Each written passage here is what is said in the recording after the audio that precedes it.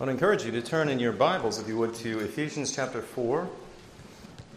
As together this evening we're going to be taking a look at Ephesians 4, 25, 32, and considering Paul's instructions, continuing instructions to the Ephesian Christians regarding the way that they should walk. You remember, Paul has been establishing in Ephesians, in the earlier chapters in particular, the story of how the church came into being. He's been laying down that doctrine, telling us how it was we were saved, that our salvation did not lie in any decisions that we made of our own free will. It was not that we were once in a state of spiritual neutrality and God made some offers to us. They sounded appealing and we said, yes, I'll take that up. But that rather our salvation was the result of God's electing mercies that go back to before the foundation of the universe and are based in the covenant of redemption. And of course, the fact that He alone is responsible for our salvation is not a cause of fear for us, but a cause of joy. For we know that if it was not for His saving us, then we would have been lost forever. We would have continued in that state of enmity. That is, we would have continued hating Him, being opposed to His will, and doing the will of the prince of the power of the air, and remain dead in our sins and trespasses. But the Lord did not see fit to leave us in that condition. He saved us, and He has incorporated us into His body. Now He's made a pivot away from the doctrine, and now He's talking about the therefores. If all these things are true, if God has done so much to bring you into the family of faith, the body of Christ, the church, the assembly that He is building up, made of people from every tribe and tongue and age and nation, well, if He's done that, how should we respond? How should we live? What does life together in the body of Christ look like? Or at least what should it look like? That's the great question, of course. And we're going to be contemplating that in these verses. But before we read them together, let's go ahead and let's pray and ask for the Lord to be the light of our minds, shall we? Oh, sovereign Lord, as we do come to your word once again, we are humbled by the fact that, Lord, we would not be able to understand it at all were it not for your illuminating grace. We know, O Lord, that we could read the words and understand perhaps their semantic range and nuance and their etymology and so on, but they would never really make sense to us. And they would never, O Lord, bring us to anything better were it not for your working in us, regenerating us, putting your law into our hearts and giving us joy in our salvation, reminding us of our calling, Lord, and showing us that high calling that we have, that vocation, and helping us to walk in it. This evening, I pray, Lord, that you would focus our attention on these things, that we would recognize that they were written for us and not merely for Ephesian Christians thousands of years ago, but that rather they were written for us here and now. And help us, therefore, O Lord, to remain attentive and to, O Lord, not allow the devil to distract us. May you, O Lord, bring these things home to our understanding. We pray this in Jesus' holy name. Amen and amen. Ephesians chapter 4, and I'll be reading verses 25 through the end of the chapter. This is the word of the Lord. Therefore, putting away lying, let each one of you speak truth with his neighbor. For we are members of one another. Be angry and do not sin. Do not let the sun go down on your wrath, nor give place to the devil. Let him who stole steal no longer, but rather let him labor, working with his hands what is good, that he may have something to give him who has need.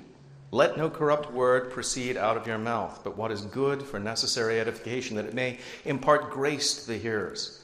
Do not grieve the Holy Spirit of God, by whom you were sealed for the day of redemption. Let all bitterness, wrath, anger, clamor, and evil speaking be put away from you with all malice, and be kind to one another, tender-hearted, forgiving one another, even as God in Christ forgave you. The grass withers, the flower fades, but the word of our God will stand forever. Before I launch into the heart of the sermon, let me set before you some questions for you to consider, to ponder as we go through these words. Each of you is part of one or another body. You are members of families, for instance. You are members of this church, or at least attenders of this church. You are here on a regular basis. You are also members of other bodies, perhaps. Perhaps a member of a school, perhaps a teacher in a school, or some other thing like that. Members of a company, members of a unit within the military, members of some body somewhere where people depend upon you, and you are certainly considered to be part of that body. Let me ask you this question. Are you a help or a hindrance to that particular body? Think about just your family and some of the things in it. Is it the case that you eat off the dishes and put them in the sink, but never consider cleaning them? When the doggy does something offensive on the floor, do you not see it and smell it and depend upon somebody else to pick it up? Does it never even occur to you to help this poor furry wretch to get outside and actually get some exercise and relieve themselves? Is it the case that you don't do things around your home unless you are told to do so? And this not only applies obviously to children, but also to adults on occasion. Husbands, I'm speaking to you. Is it the case that you bring joy when you come into an area? Is it the case that you are somebody who lifts the burdens off other people's shoulders? Or when you heave into sight, do people feel burdened and think, oh boy, here we go? Is it the case that you are thinking of others first and foremost, and that it is your desire to edify them, to help them, to do all that you can to push them forward, and not so that you would get acclaim or be puffed up, but rather so that they would advance and the Lord would be glorified in their lives? Think about the various bodies that you are part of. Most importantly, obviously, Paul here is speaking to us about the body of Christ. That is one of the most important analogies that he makes. But he often likens it to a family, and indeed, we are the family of faith. It's one of the reasons we don't refer to one another as sir and ma'am. We refer to one another as brother and sister. We are all part of the same family. We play roles in it. We are also analogized to members of the body: feet, hands, noses, ears, eyes, etc. Are we functioning in the body, helping the other parts of the body, or are we a hindrance? Are we paralyzed members of the body? Are we malfunctioning members of the body? Are we closed eyes? Are we smell-less noses? Are we deaf ears? Or are we actually aiding the body in doing what it wants, or rather what it needs to do, not just what it wants to do? Now, one of the things, as we went through this list of things that should mark the members of the body, the things that we should be doing, I hope you saw that there was don't be this, but be this, always. And indeed, within the commandments that God gives in his word, it's not simply don't be bad. Don't be a bad member of the family, but rather, what is he saying?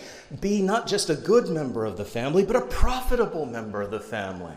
Be somebody who is helping rather than hindering, doing everything that they can to advance and exalt and to lift up and to build, that kind of person. It's the case that in this section, of course, first Paul puts forward a negative. Don't lie. But then he always follows up with, instead of, well, just don't talk to people, okay? If all you can say are lies, don't talk. Now he says, be truth tellers. It's not don't be bitter, but rather be kind. So there's always the juxtaposition. And so in the Ten Commandments, for instance, we're not told, when it says do not murder, that's not the end of the commandment. But it is be promoters of life. Be those who do everything that you can to keep life. When he says in the first line, let each one of you speak truth with his neighbor, this is not a new commandment. He's actually quoting from Zechariah 8:16. These are the things you shall do. Speak each man the truth to his neighbor. Give judgment in your gates for truth, justice, and peace. But he's saying now to this new body in Ephesus, you have the ability to do that because you have a changed heart. It's not merely the case that you're trying to keep God's commandments, but with a heart that is still warped towards evil. But rather, you're a new creation. That's one of his stresses. You're part of a new body. Live that new life. Be that new person. And he says, therefore, let each one of you speak truth with his neighbor. Now, in neighbor, we can think of, all people. In the parable of the Good Samaritan, neighbor was supposed to extend to all mankind, really, that we were to do good to them. But in this context, Paul is particularly talking about the members of the church, our Christian brothers and sisters in Christ. And he says, and we know that he says that of the members of the church and that he's thinking of them because he says this, for we are members of one another. Now, we may love the people outside the church, but we don't have that common communion with them. We don't have that bond in the blood of Jesus Christ. We do have that bond, though, in the Spirit and through the blood of Christ with our brothers and sisters in Christ. We are members of one another, as he says. So, therefore, to mark the fact that we are members of one another, that we are uniquely tied to one another, we need to remember that in union, we need to have that idea that this person is a part of me in a real sense, and therefore I need to do everything that I can to take care of them. In the way that I would take care of myself, I need to be taking care of them. In the way that I want somebody to be kind to me, I need to be kind to them. Therefore, we should not injure one another. We should not deceive one another, because when we do that, we are deceiving and injuring ourselves. I mean, think about this. In a family, when one member injures another member of the family, they're injuring the family. When one member of the family lies to another member of the family, they are lying to the family. They are running the family down. They are, instead of making the family stronger, they are making the family weaker. And ultimately, therefore, because we're part of that body, we're injuring ourselves. One of the things that I often say to spouses is that if you constantly are arguing and attacking one another, even when you win an argument that way, you lose.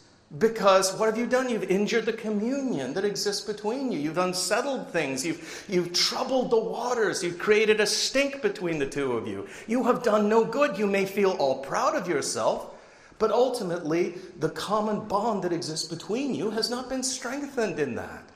And so too within the family, if you're constantly a troubler of the waters, if you're constantly griping and complaining and attacking and lying and stealing within the family, who are you hurting? As everybody else is unsettled, as everybody else becomes angry and bitter, and there's always clouds over that particular family, always lightning going off, always a bad feeling within it. Who have you injured the most?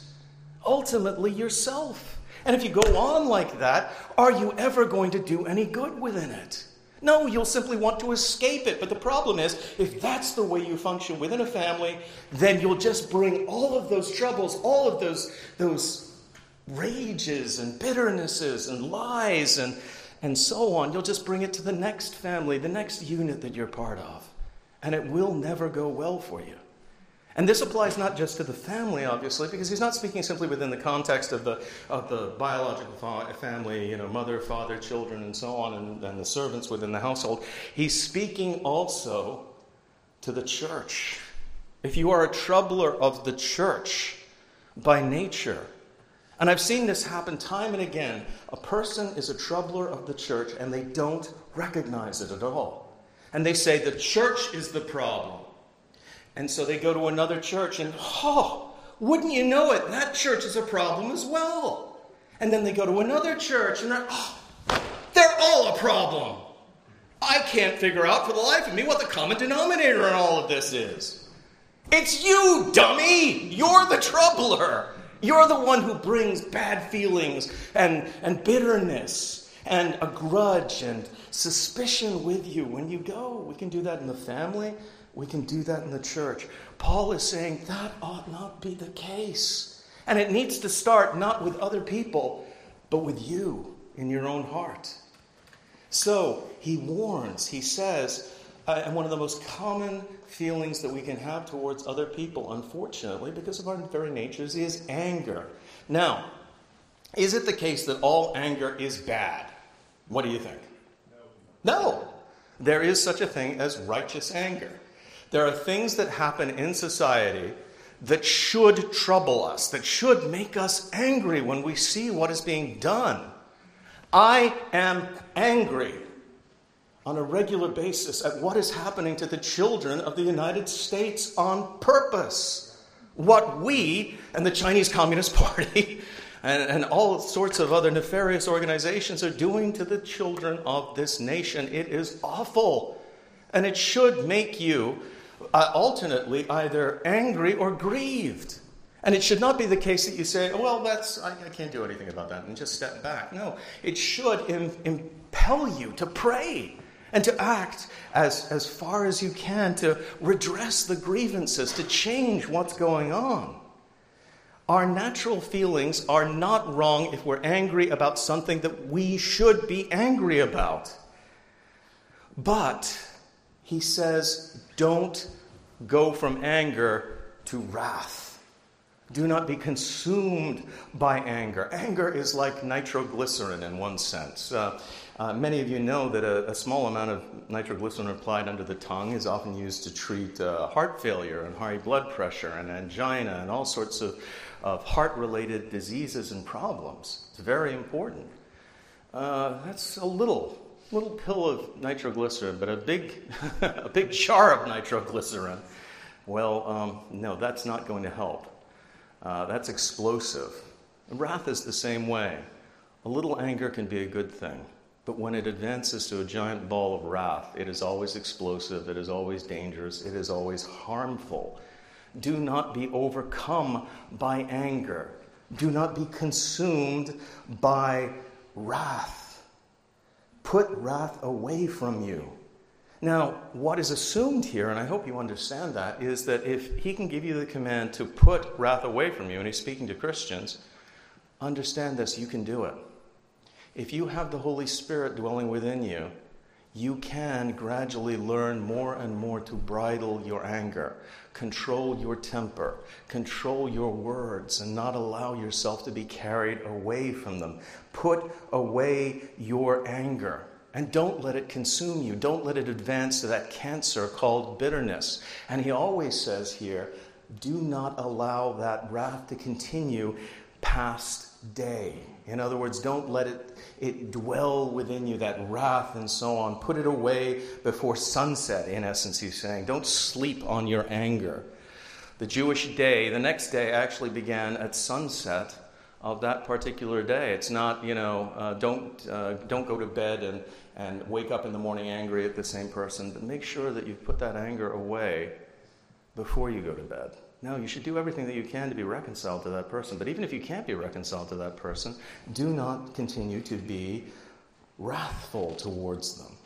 Do whatever you can to be conciliated towards the person to whom you feel wrath and anger, even if that person was the person who started it.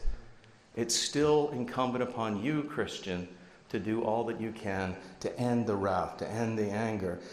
Don't let your anger at someone else's wicked behavior towards you push you into more grievous sins. And by more grievous sins, what do I mean? I mean things like hatred or utter contempt. You view them as a lower form of life because of the kind of thing they do. You regularly, without even thinking about it perhaps, put yourself up here. I am a shining example of holiness and goodness and virtue. They, on the other hand, scum and villainy and all forms of evil. I would say you aren't really seeing yourself objectively at that point in time, but anger can impel us towards that kind of decision. And when it's done as a large body, it can also lead to incredibly hateful things like genocide.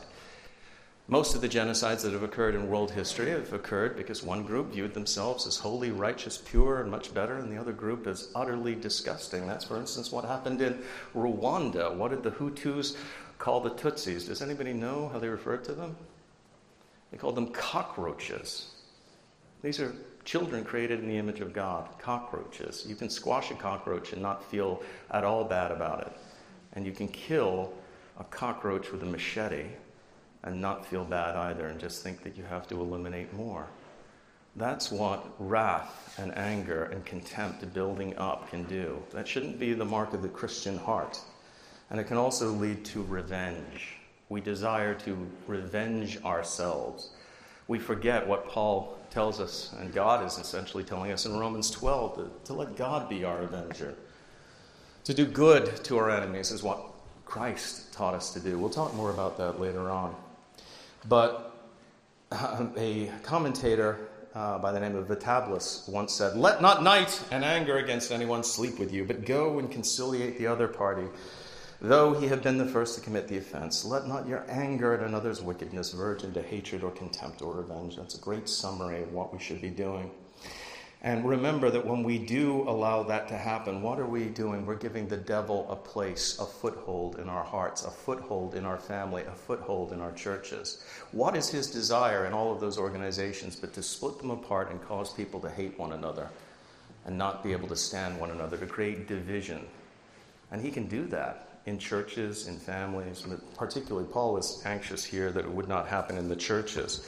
So he sets before us the important calling to not allow anger to become an occasion for sin and not to cherish it. We can think that our anger, because it's a righteous anger even, that it's something that we should nurture, something that we should feed, something that we should go back to again and again. It's a cherished thing. I have met people who cherish their anger. It's always bubbling beneath the surface. They're like, what was it? Bruce Banner said that his secret was he was always angry. If you've been on the internet, you've met people who, like Bruce Banner, are always angry. Is it Bruce Banner who's the Hulk? Yes. Yes, Dr. Bruce Banner. Thank you. I always doubt myself in those moments. I expect somebody to come up afterwards. Oh, that's Spider-Man, incidentally. But moving on. No, Bruce Wayne. Spider-Man. Gotcha. Thank you, Arthur. Anyway, moving on. So, but also, when we are angry, remind yourself in that moment, step back and remind yourself you are in danger. You are in danger of giving Satan a handhold, a foothold in your heart. You're in danger of worse things. Think. Don't allow your tongue to simply go wild at that point in time. Certainly don't allow your fists to fly. Don't be like, you remember Jonah when he was so upset with the Lord. Why was he so upset with the Lord? Oh, I just knew you would show mercy to the Ninevites. I knew it. And God asked him, do you do well to be angry? And his answer after, the Lord has destroyed the shade that was covering his head. Oh, yes, I do well to be angry. So many of us think we do well to be angry. We don't do well to be angry. We're in danger in that moment. Watch out for wrath. How many people have allowed their anger to get out of control and as a result blown apart families, blown apart congregations, taken lives?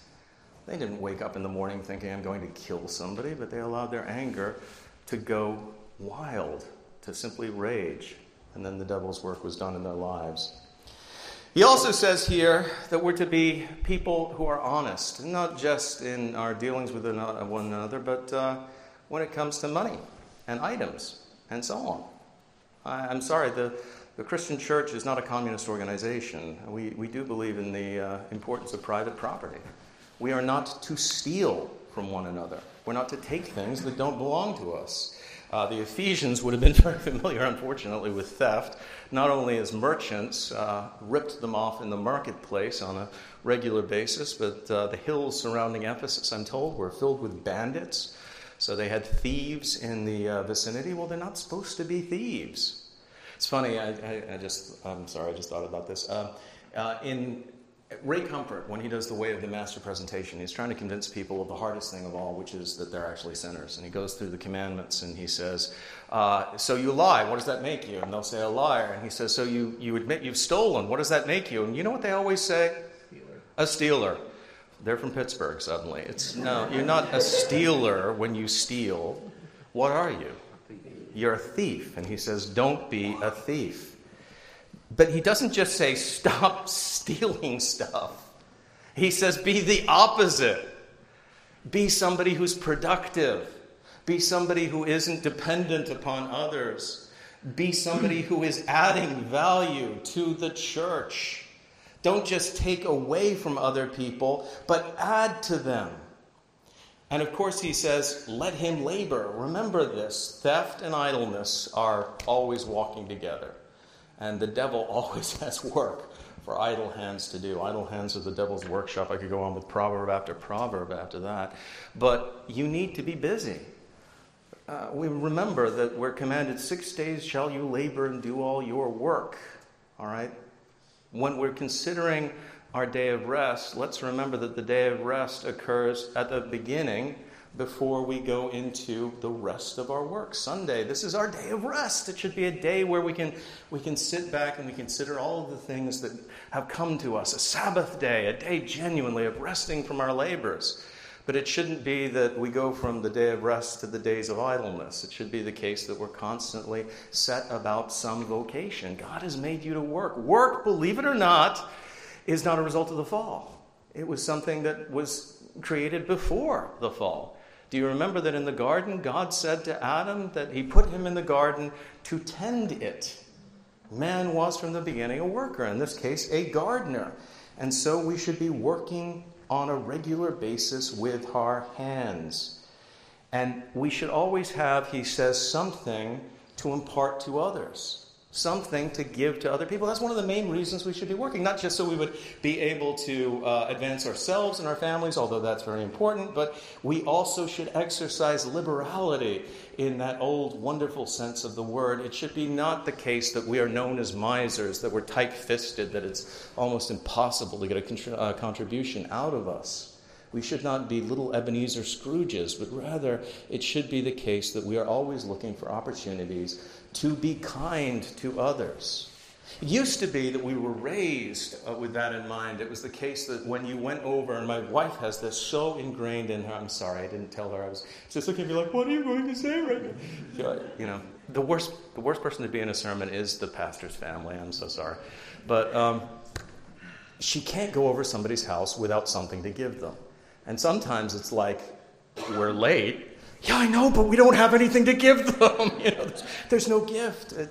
There was a cultural sensitivity there that was implanted by Christianity. It wasn't, I go and I'm expecting others to give me stuff, but rather I want to go and bless someone else. And then the acceptance of the gift honors the giver, and you had to go through that. But that, the southern ritual of refusing the gift 3 times, and then the 4th time they accept it finally.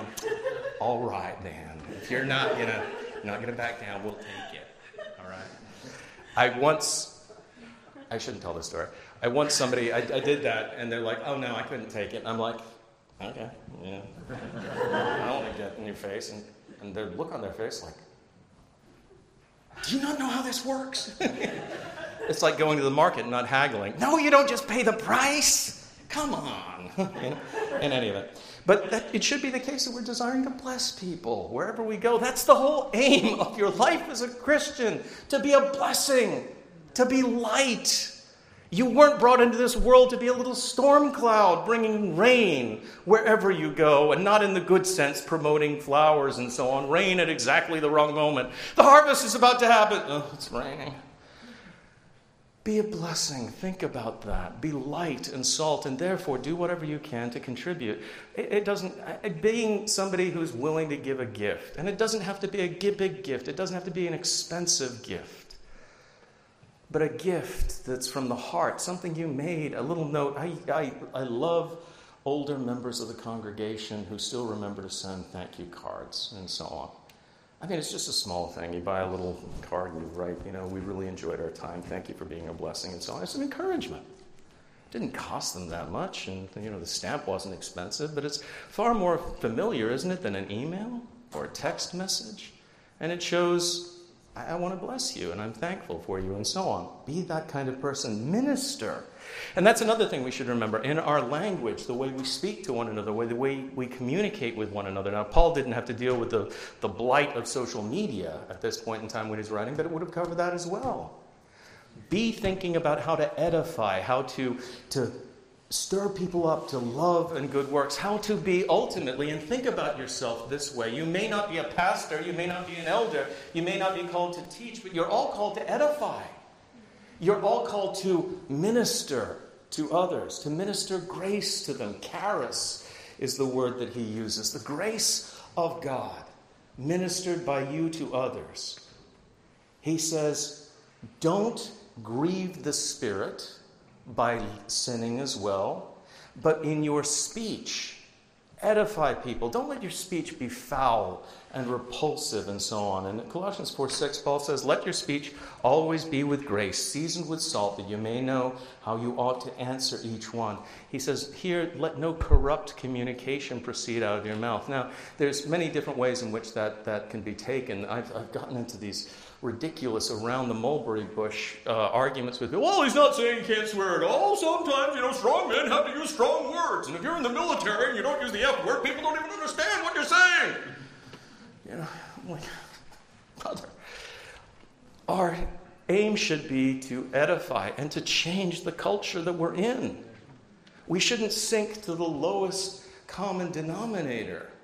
I have met many people in the U.S. military, believe it or not, who have stood out by the way they're speaking. I mean, these were men who could have, if they wanted to, sworn up a storm. And these were men who had a very strong character. And these were men who sometimes, when it was necessary, they made it very clear they were disappointed in the performance of the people underneath them. But they didn't have to use foul and repulsive, or the actual word that Paul uses here is putrid, putrefying language that has the savor of death to it. That should not be the case with us. We should have language that is, even when it's forceful, it is the language of light. One of the things that we are missing in all of our political discourse these days, I don't know if you've noticed this, but our political discourse, when we're speaking to one another, is just disgraceful. It's foul, it's putrid, it's filled with... There's no argument, there's no debate, there's no rhetoric or oratory any longer. We are no longer seeking to convince and convict and to set people on the right course. The Lincoln-Douglas debates are, they're so far away, it might as well be Mars. Now what do? We just swear and scream and cajole and lie and run one another down with the most abusive language. It builds up nothing. And what's it doing to the nation? That just makes it a foul place. We can do that in the family. We can do that in the church as well, in the way that we talk about one another. Corrupt communication, incidentally, doesn't have to include swearing to be corrupt. It can also be lascivious. It can be language designed to inflame the wrong passions and so on. But Paul says, don't let that be the case. Let it be that your language confers grace upon those who hear it, to give grace to one another, to profit one another, to teach one another. That's what our singing is supposed to do. It's supposed to be a means of teaching the gospel and singing the gospel and getting it into our hearts, whipping one another up and making one another happy in the faith. And he says all of this, should be done so that we are serving God and keeping in step, as the old saying goes, with the Spirit who sealed us unto the day of redemption. You're saved. You're headed towards heaven. You're kept safe until the day of redemption. Therefore, live like that. Live like you're riding to heaven. It won't matter. It used to be said by the Puritans, and they were absolutely right. He who writes to be crowned a king doesn't mind if it rains on the way. Brothers and sisters, you're headed towards heaven. And therefore, keep the objective in sight at all times. And there's a bottom level of unhappiness that you can't get to. If you are remembering who you are, remembering why you're here, and remembering all of the benefits and blessings that you have. If you don't have Christ, if you don't have hope, then despair is the natural response. Yeah, if we're all just, if there's no big difference between you, cauliflower, and meteors, or bugs and bacteria, then you got nothing to be happy about ultimately. Your life is absurd. Your existence is meaningless. You're just a brief aberration, a blip. You're a wet machine. You're just a biomechanical computer that sparks for a little while. You can't even know whether reality is reality, and you have no ultimate purpose, and then you go away. I don't know why more people don't grieve. I read the French existentialists and so on. I'm like, your life is pretty meaningless. You try to create meaning, but it too is meaningless. But you're not. That's not you. You're Christians. You know what you were created for. You know where you're going, and you know how you should live on the way. And you're sealed for that. It can't be taken away. What can men do to you? The worst that they can do to you is send you into the arms of your Savior immediately. That's it. They can't rob you of your joy. They can't take away your treasure. They can't steal eternal life. They can't take away eternity from you. All of those things are sealed once God has done his working in your heart. And therefore, there should be, no matter what our external circumstances are, an underlying joy. Because you know what's going to happen to you. Things may be bad here on earth. They will be bad. Young Christians are always like, why was so-and-so so nasty to me and so on? I'm like, you live in a fallen world. It's their nature to be nasty to people. They don't have your hope. They don't have your joy. They don't have your vision. They don't have that joy in their hearts that comes from, or should come, from knowing Christ. What does David say in Psalm 51? He doesn't say, restore to me the intellectual curiosity of my salvation. What does he say? He says, restore to me what's the word he uses? Joy of my salvation. Really, Christian, you should be a joyous person by nature. Now, occasionally we can become melancholy. That's normal in a fallen world. And we are afflicted by the world, the flesh, and the devil on a regular basis. But the underlying current in your life should, at some level, be joy at what you have received, where you're going, and all the truths that you know. Well, you are called upon, therefore, if you know these things, and you know what God has done for you. What did he do for you? He sent his Son, Jesus Christ, into the world to live a life of humiliation. He made the infinite stoop coming from heaven to earth, and he then suffered that humiliation, and he lived a life of righteousness in your place. He who created the heavens and the earth lived the life of a suffering servant, and then he took your sins upon his shoulders. He went to the cross, and he paid the price for them in full.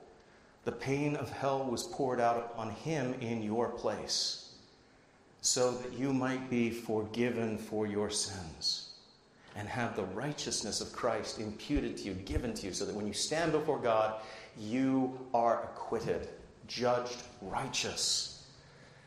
He did this that you might be forgiven. If God has done so much for you, then how on earth can you keep a grudge against somebody and not forgive them? It cost God everything, literally everything, to forgive you. What does it cost you to forgive somebody who's offended you, who cut you off in traffic? They cut me off in traffic! I must kill them now! That happens.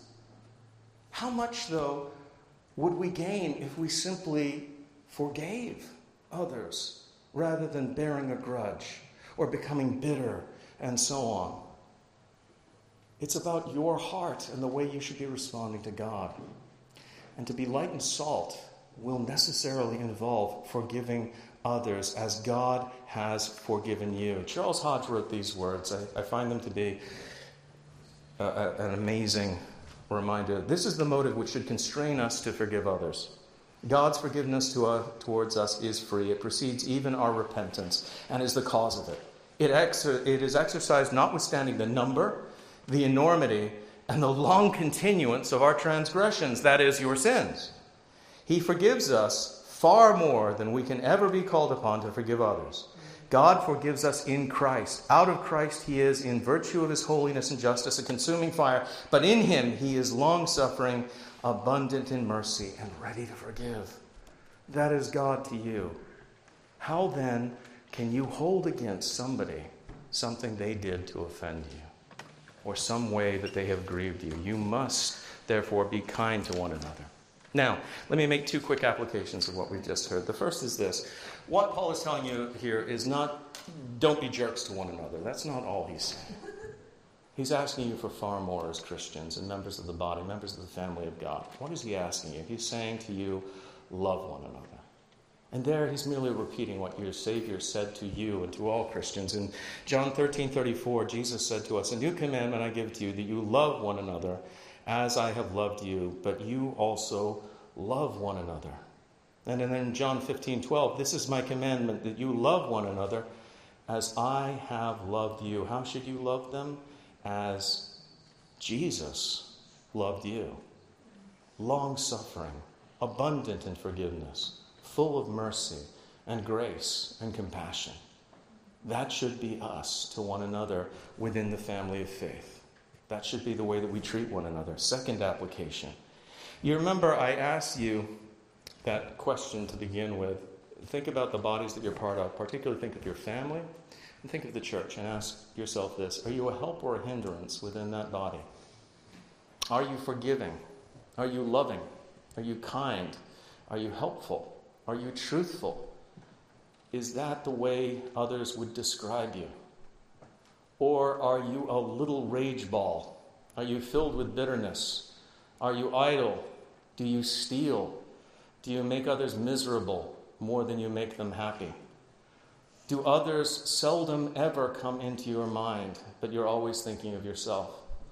Well, that should never mark the Christian. And please understand this. If that is you, and far too often we don't recognize ourselves when we're described that way, but that is often who we are. If that is you, the person that you hope hurt the most is actually you.